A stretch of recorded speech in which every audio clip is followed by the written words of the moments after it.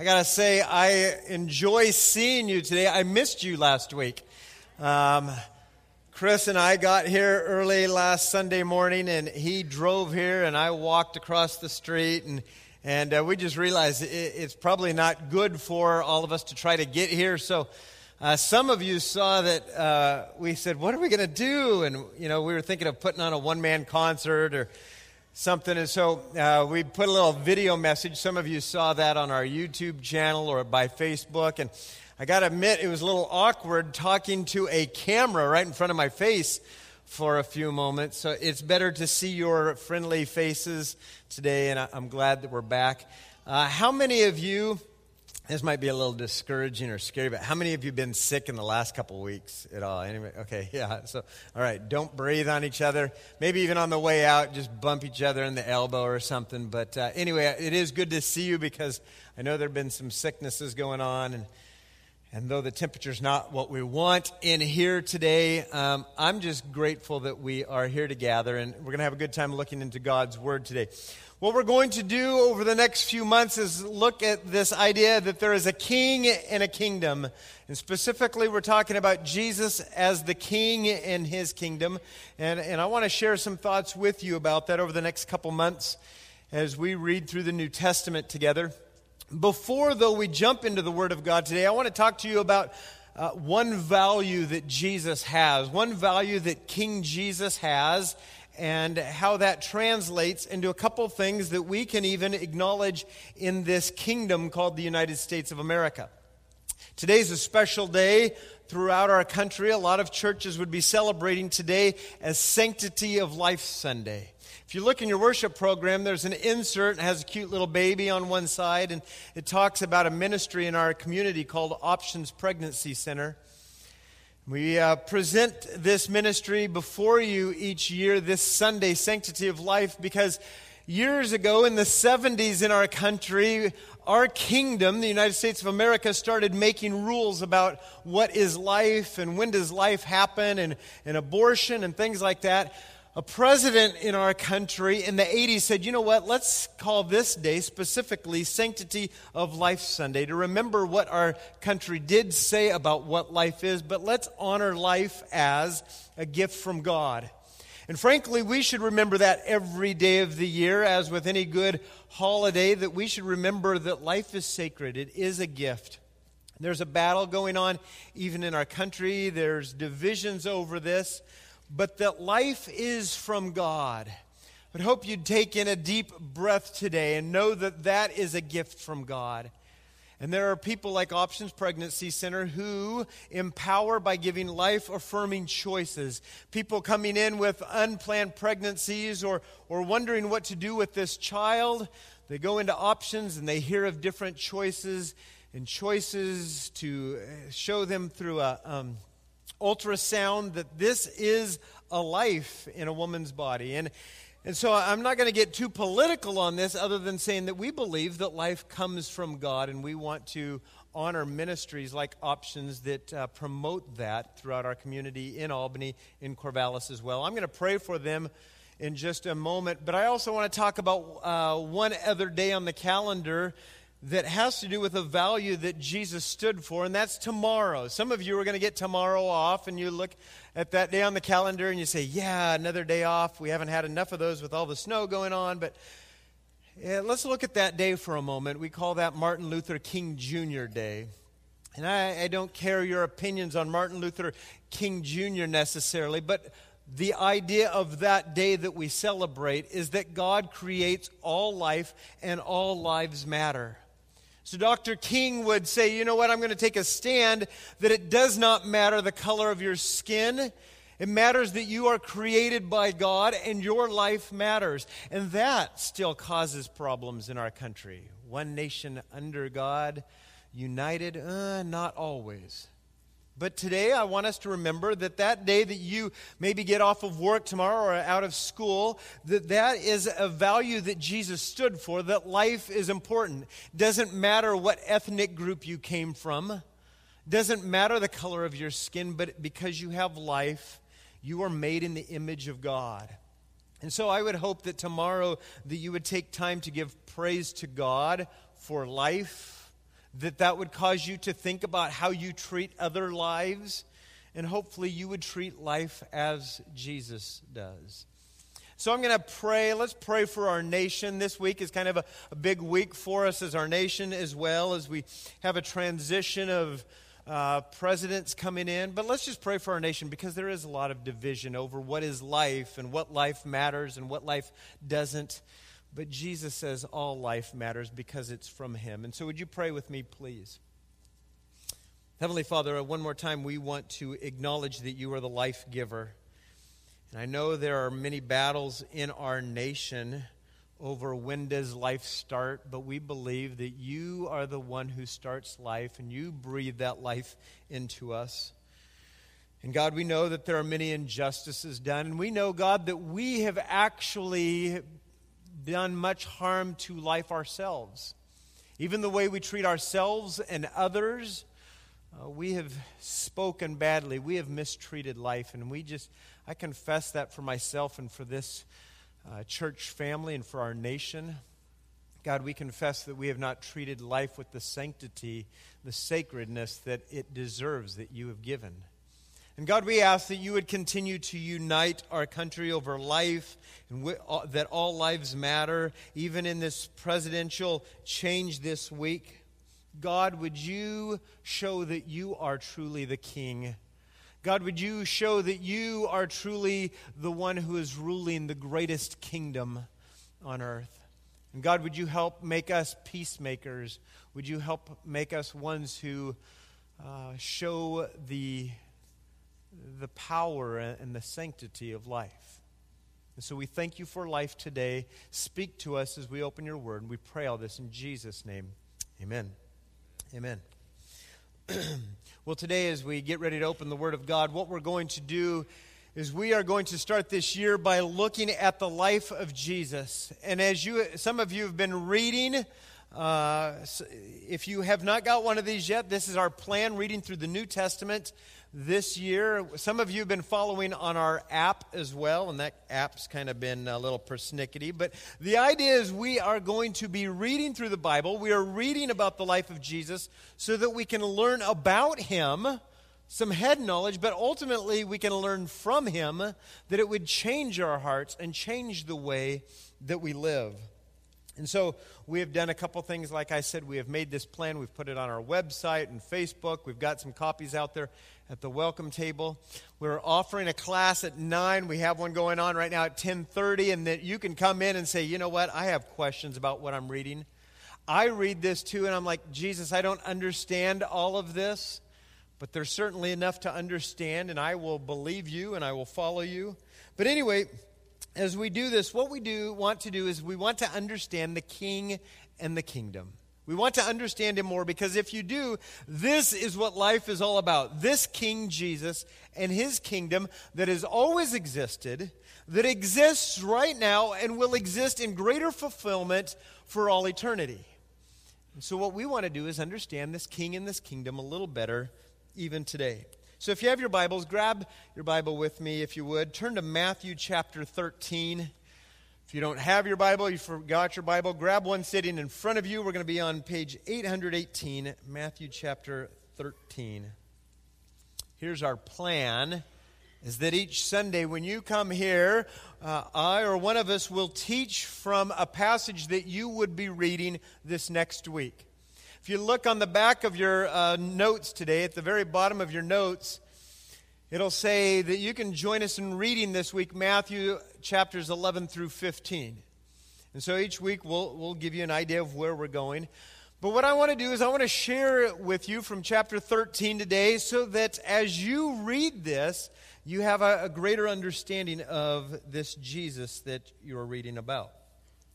Let me just quickly highlight a key passage that we're going to have for this series, and it's in Matthew chapter 4, verse 23.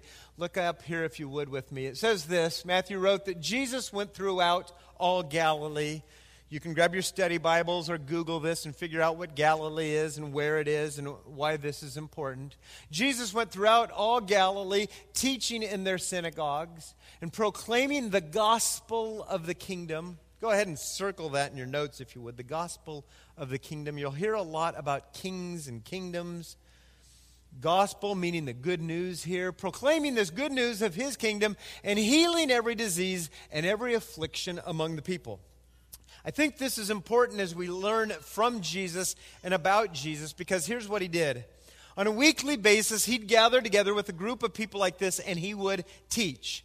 He would say, let me share with you from my head to yours some information from God's Word. And he would do this regularly. We show up regularly to open God's Word together and to learn.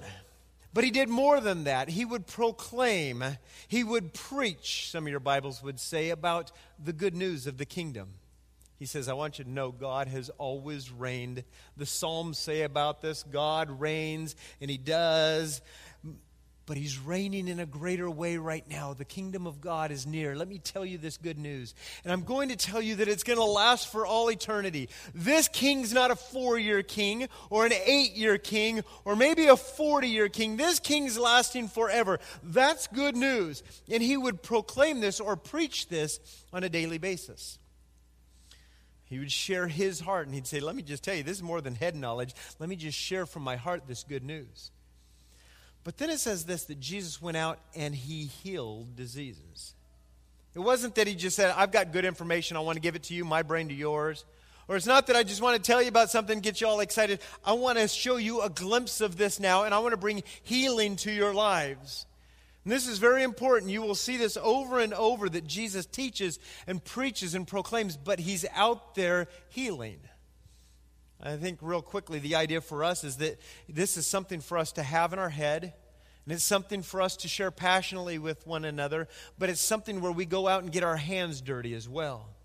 Go out from here, we get this information so that we could be the hands and the feet of Jesus even this week to help show this kingdom is alive and active right now. And so Jesus did this. This was at the core of everything he did. He did not just teach. He did not just proclaim good news, but he was involved in our lives physically. Now, this new king in this new kingdom, he is saying, has come. This is good news. And so I want to share with you some ways we can learn from Jesus and about Jesus, about his kingdom. Let's just think about this for a minute.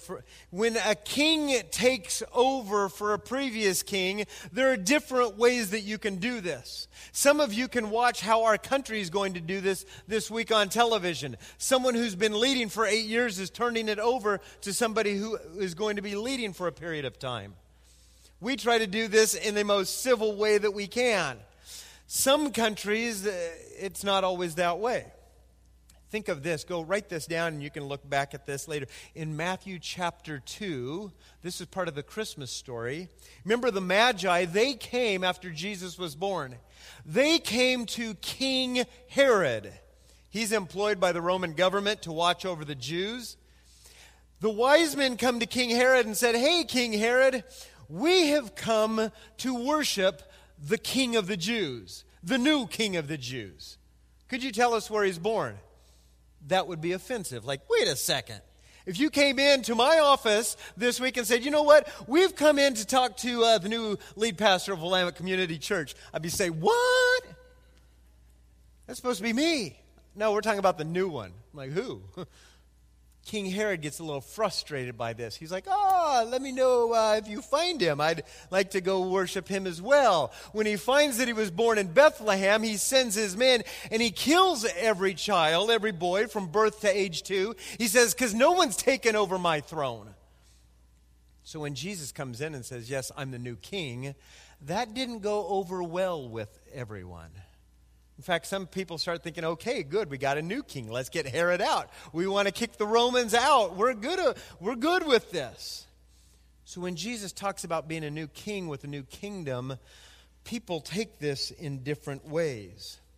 Jesus starts talking about his kingdom, and it sounds weird. Some of you read this. If not, write this down. Chapters 5 through 7. He starts giving what we call the Sermon on the Mountain about what his kingdom is like. And he says like this, blessed are you in my kingdom if you are poor in spirit. You're actually blessed. I'm not talking about the strong. That's not the ones we're talking about for my kingdom. If you're poor in spirit, if you're broken, if you're meek and humble, you're blessed in my kingdom. Now that sounds good if you're poor in spirit and broken and humble. But if you're a power-hungry person, you're saying, wait a second, that's a weird kingdom. Jesus says, well, let me tell you who else is important in my kingdom, the pure in heart. Let me tell you who else is blessed in my kingdom, the peacemakers. Like, how are you going to take over Rome with a bunch of peacemakers?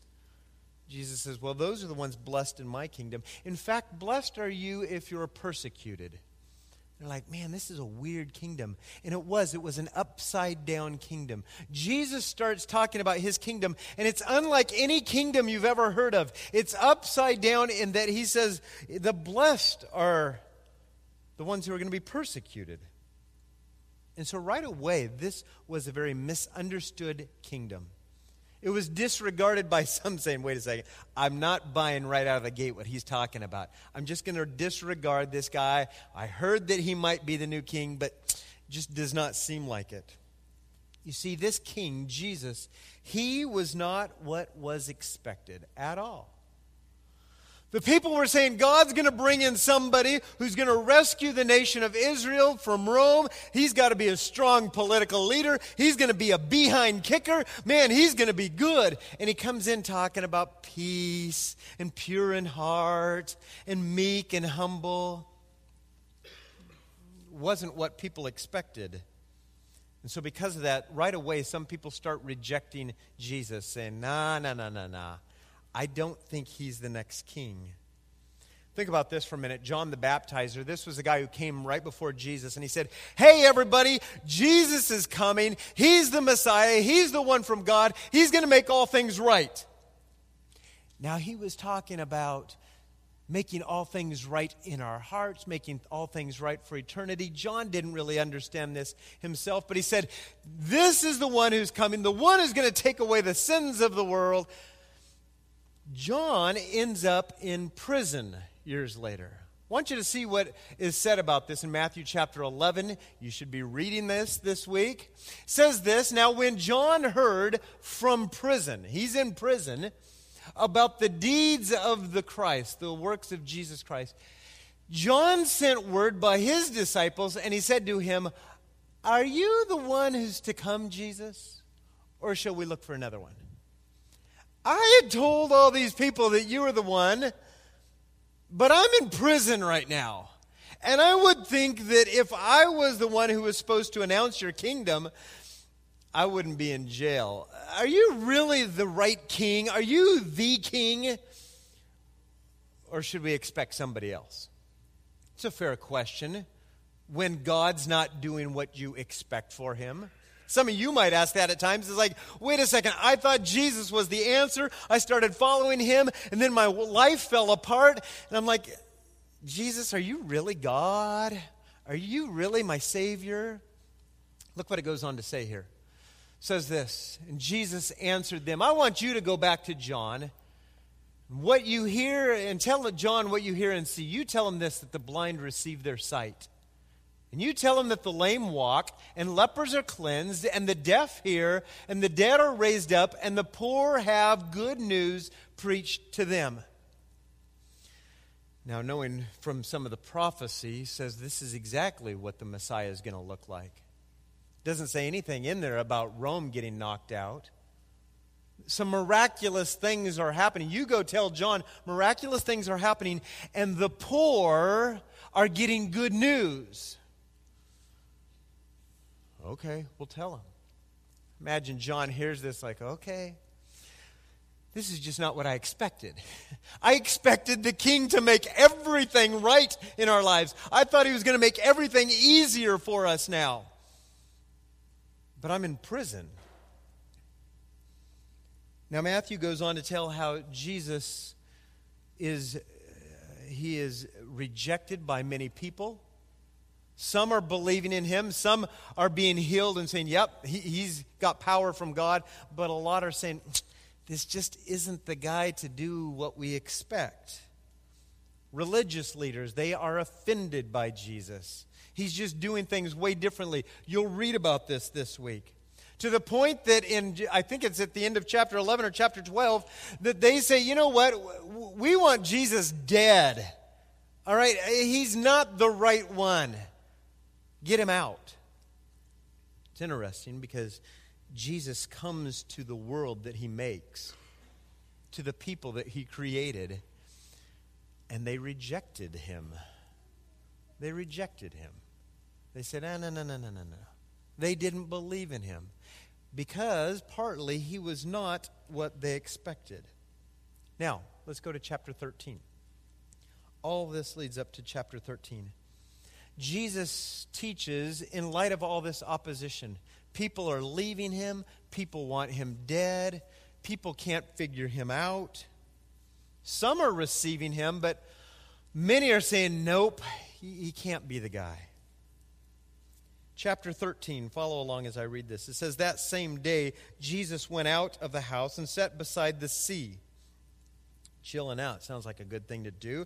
And a great crowd gathered about him, so that he got into a boat and sat down. And the whole crowd stood on the beach. And he told them many things in parables, saying, a sower went out to sow. And as he sowed, some seeds fell along the path, and the birds came and devoured them. Other seeds fell on rocky ground, where they did not have much soil, and immediately they sprang up, since they had no depths of soil. But when the sun rose, they were scorched. And since they had no root, they withered away. Other seeds fell among thorns, and the thorns grew up and choked them. Verse 8, other seeds fell on good soil and produced grain, some 100 times, some 60, some 30. And Jesus from his boat says this, he who has ears, listen up, let him hear. Verse 10, then the disciples came to Jesus and said, why do you speak to these people in parables? And he answered them, to you it has been given to know the secrets of the kingdom of heaven, but to them it has not been given. See, Jesus saying, I went out there and I told this story, and it probably didn't make sense to anybody out there, but I'm telling them this, and here's the problem is they got such hard hearts, they just don't get it. They want their personal needs met. They want Rome kicked out. They want a better tax plan. They want better health care. They want this. I'm not going to give them that. I'm doing something else with them. So I tell them this, but because of their hard hearts, they don't get it. You, on the other hand, I'm telling you the secrets of this kingdom. Jesus is basically saying this, the kingdom is mysterious. It really is. He says it's mysterious. The kingdom of God, it wasn't coming in regular power. I mean, he was born in a manger in this lowly town of Bethlehem. That's not how that usually would come about for a new king. Kingdom of God is not seen necessarily with the human eye. It doesn't seem like he's getting along any better with Herod. Difficult, honestly, for me to preach about the kingdom of God because it's mysterious. You're going to read in chapter 13, and Jesus says the kingdom of God is like this, and it's like this, and it's like this, and it's like, that just doesn't seem like a powerful kingdom. There's mysteries to this. And Jesus says this, if you've got a hard heart about it, you're not going to catch it at all. If you've got a hard heart toward God, and you're like, God, I'm interested in you, if you make my life easier, you're not going to get this. If you say, God, I'll follow you if you fix my marriage, you fix my finances, you fix my home, you fix my health, whatever it is, then I'll follow you. God says, listen, if you've got a hard heart about this, you're going to miss what I'm really trying to do in your life. Now go down to verse 14 if you would.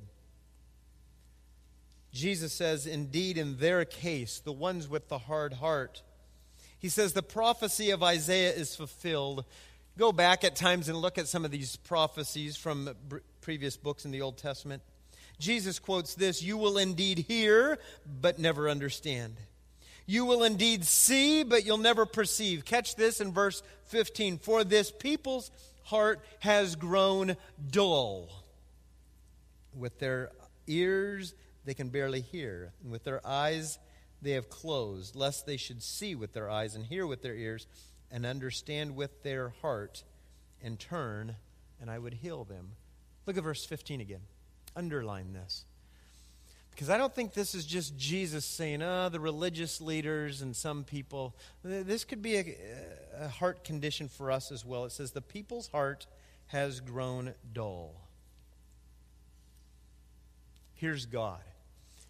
His heart, compassionate towards you, gracious towards you, abounding in love, right? This is God, faithful to you. That's His heart. The heart of God's people had become one where they were really good at showing up on the weekend. They were really good at following certain rules, but their heart was far from God. That doesn't sound like anybody you know, is it? That can be us. Man, really good at showing up, really good at reading the Bible every day this last week. Woo! But our heart could be far from God or grow dull. You see, Jesus is this king who comes to change and free the heart. He wasn't coming to free and change a nation from another nation necessarily. He wasn't coming just for better taxes and better health care. He says, I'm actually coming to change and to free your broken heart. And your heart that gets healed sometimes gets dull. I'm here to change that as well. And that's where you and I, every one of us, need a change of heart. Some of you need a change of heart for the very first time to trust Jesus. This is not about being good. This is about our heart being changed by God, saying, God, I need you. And He says, then let me change your heart. Let me forgive all your sins. The problem is then, as we walk with the Lord, we start to get a hard heart every once in a while again. And we start becoming judgmental. That's our MO as Christians, right? That's our reputation. Because we get a hard heart, Jesus says, I'm coming to change that for you. And so here was Jesus coming in humility to serve His people, coming to change the heart of His people, to prepare us for all eternity. Here's the king, and He says, I'm not coming to destroy and say, I'm the king. He's saying, listen, yeah, I am the king, but I want to fix you. I want to do more than give you health care and better taxes and all of that. I want to change your heart. I want to change what's truly broken with you now and for all eternity. And this is what Jesus is doing. And the nation of Israel, they didn't get it. The religious people, they didn't get it. You're going to read in chapter 12 that they get offended because they think He's breaking a rule. And Jesus says, man, you're missing the point. You and I, we can get caught up over rules as well and miss the point that God is really trying to change our hearts and the hearts of those around us. These people are saying, I want a government that will be better for me. Or, God, I want you to make my life easier now. Isn't that what we all want? I mean, I just want to rub that magic bottle or something. God, make my life easier right now. And Jesus says, I'm not about that. I'm going to change your heart. And frankly, changing your heart and causing you to trust me more is actually going to come from making things a little more difficult in your life. Because when things are more difficult, then you'll cry out to me, and then I'll show you that I'm faithful, and again, I'm going to change your heart. Because of this, the people did not get Jesus. Go to verse 18, if you would. Jesus starts to explain what He had shared out on the boat. He said, hear then the parable of the sower. He says, when anyone hears the word of the kingdom again, the word of the kingdom, and does not understand it, the evil one comes and snatches away what was sown in his heart. This is what was sown along the path. I want to share with you today in this passage or this story that Jesus tells, I want to share with you some conditions of the heart. You're going to see your own heart represented in these as well, but I want to show you the conditions of the heart that Jesus talks about.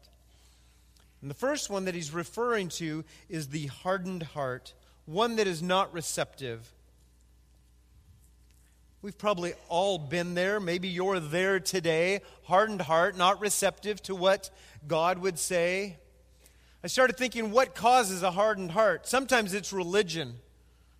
Actually, sometimes it's just going through the motions, not questioning why you're doing this, not thinking why you're doing this, just going through the motions. That can create a hardened heart. It does. For some of you, difficulties can create a hardened heart. You say, God, I prayed for healing and I didn't get it. And I went through some really tough times. And for some of you, that could create a hardened heart. Some of you have faced abuses, injustices. That can cause a hardened heart. These are all things that can cause hardened hearts. And here's what happens when your heart is hardened toward God and anything He would have to say. When your heart is hardened, the thief comes to steal and kill and destroy you. Write this passage down. John chapter 10, verse 10. You should memorize this one. It's short, it's brief, it's powerful though. That the thief comes to steal, kill, and destroy. And whenever your heart is hardened, you come in on a Sunday morning, you're just like, I'm just here. All right? That's a hardened heart. Whatever seed would be planted in your heart, the enemy says, I'll just take it. You're not using that. There's an enemy who wants to take every good thing that God would want to plant in your heart. You see, we encounter troubles in life. We're faced with a choice. Do we say, okay, God, somehow you're using this for good and I will trust you? That's a receptive heart. Or do we just get mad at God? You're not making my life easy. And when your heart is hard, the enemy just says, you know what, let me just remove this good seed that was planted in your heart. You see, let me give you some help on this, something that I struggle with as well. Before you respond to trials, ask God to give you an open heart. Before you respond to trials, and maybe it's even then before the trial comes, God, would you help me? I just know that difficulty is going to come, right? Would you help me to have an open heart to this, that you are somehow allowing this? Because if you don't ask God for an open heart on this, you are going to have a hardened heart about this. Before you read the Bible, some of you have been reading, great. Some of you are going to say, you know what, I need to start doing that. Before you read, don't just plow into this, say, okay, it says I can read this in 4 minutes, let's go. Why don't you ask God to open your heart and reveal something to you? Because if not, you can read anything, and in 4 minutes, the enemy says, hardened heart, let me just take that out. I'm glad that you spent 4 minutes wasting your time there, but I'll just take that seed before it grows any root in your heart.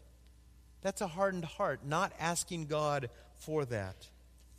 Frankly, before you come to church on a Sunday, before you go to a community group, before you go to a Bible study, before you go to a place where God could speak to you, which is frankly anywhere, you should be asking, God, would you open my heart and speak to me today? But how many times do we do that? You just say, okay, I'm ready for something, maybe. All right, there's a good football game. I can't wait to get home and watch it. When our heart is not receptive to God, it becomes hard. When it's hard, the enemy says, I'll just take that. And the seed is not planted in our heart. Jesus was talking about this. If you aren't careful, your heart will grow dull. Man, I could go on that forever, and I think I struggle with that because I can go there too. I can, on a Sunday morning, okay, prepare, do all of this, and I have to stop every Sunday morning and say, wait a second, God, you have to prepare the hearts of these people, or I'm just wasting a lot of my energy. You have to prepare my heart, God, or else I'm just blowing a lot of hot air, which would be nice on a cold day like today. But this is something I have to pray about as well. God, prepare my heart, prepare the hearts of these people. Here's the key, is to prepare your heart. Write this down, to prepare your heart. There's so many things battling against us, but you're going to have to prepare your heart, or your heart will be hard, and the message of God's kingdom will not soak in. Go to verse 20, if you would. Jesus then said this, as for what was sown on rocky ground, let me talk about this one. He says, this is the one who hears the word and immediately receives it with joy, yet has no root in himself, but endures for a while. And when, go ahead and underline these words, tribulation and persecution arises on account of the word, immediately he falls away. Jesus says, let me talk to you about another heart condition, and it's this, the lack of roots to endure. The lack of roots to endure.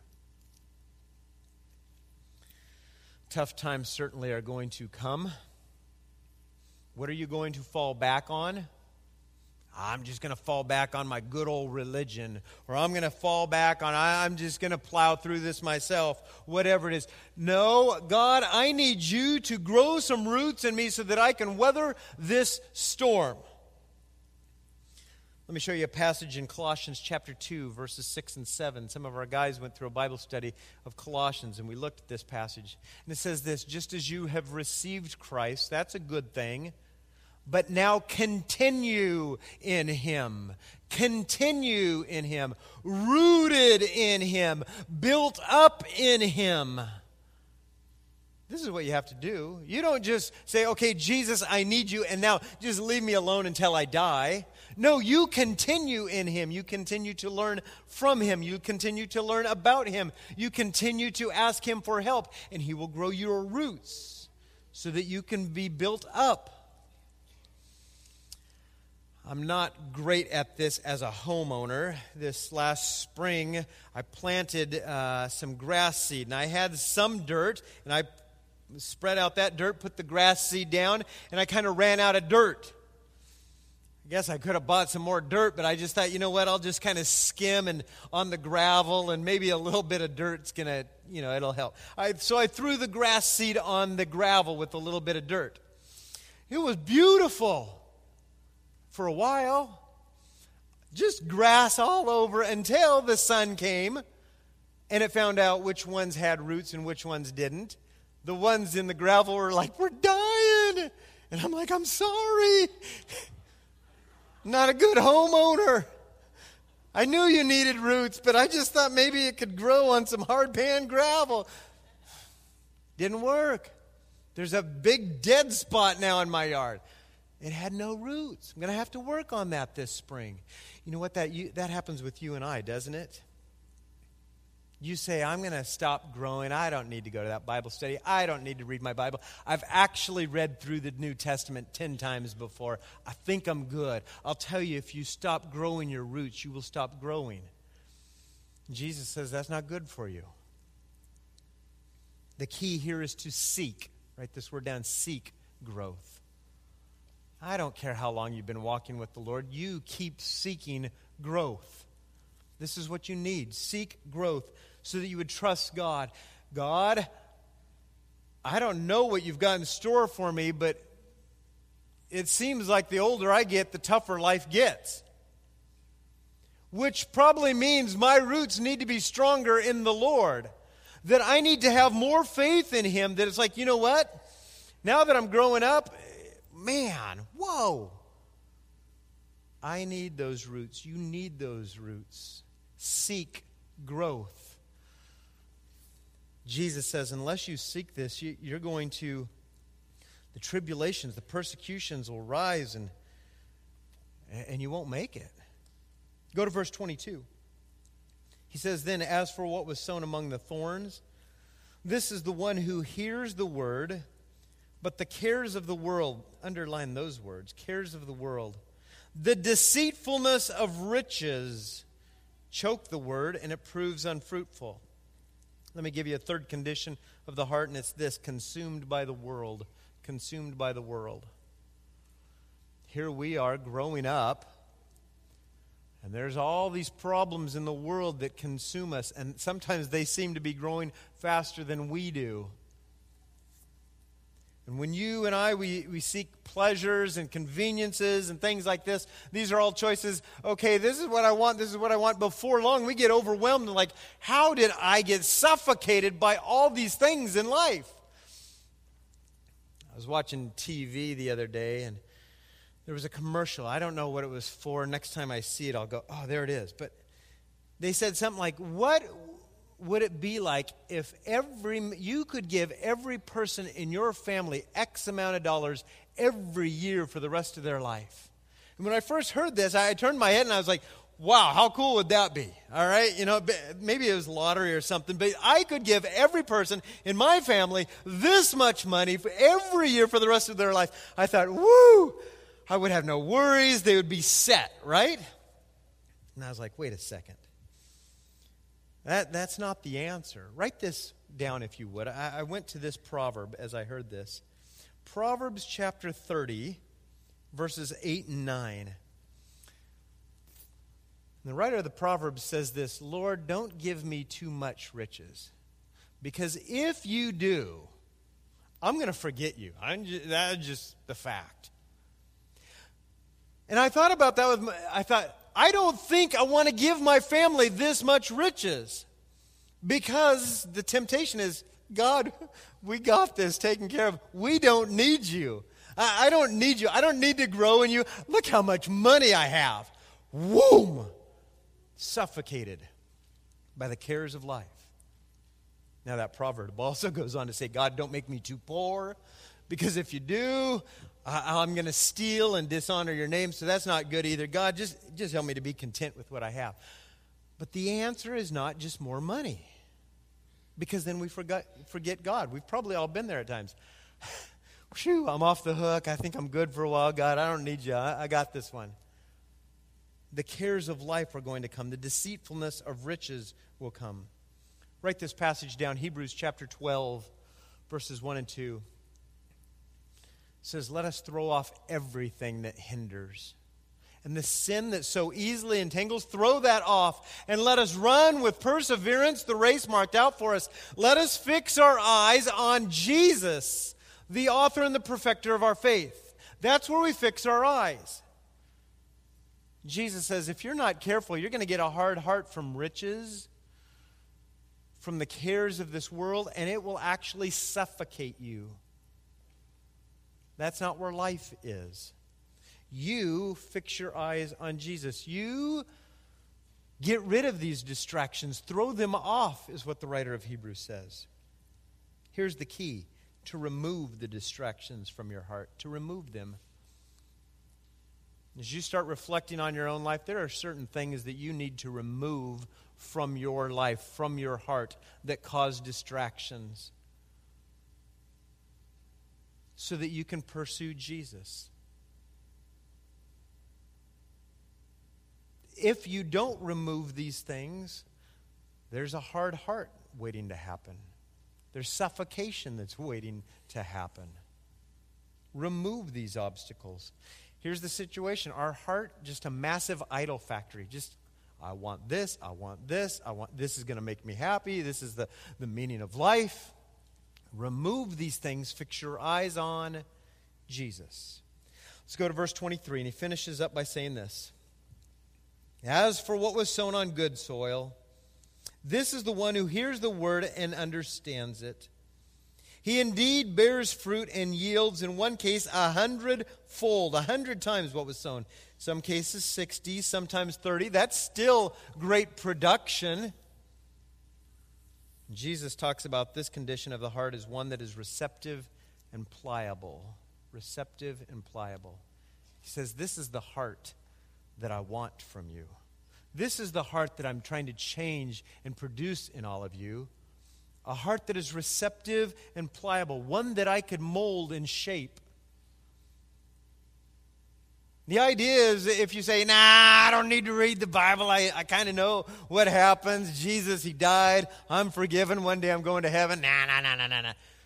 That's not pliable. That's not receptive. That's arrogant.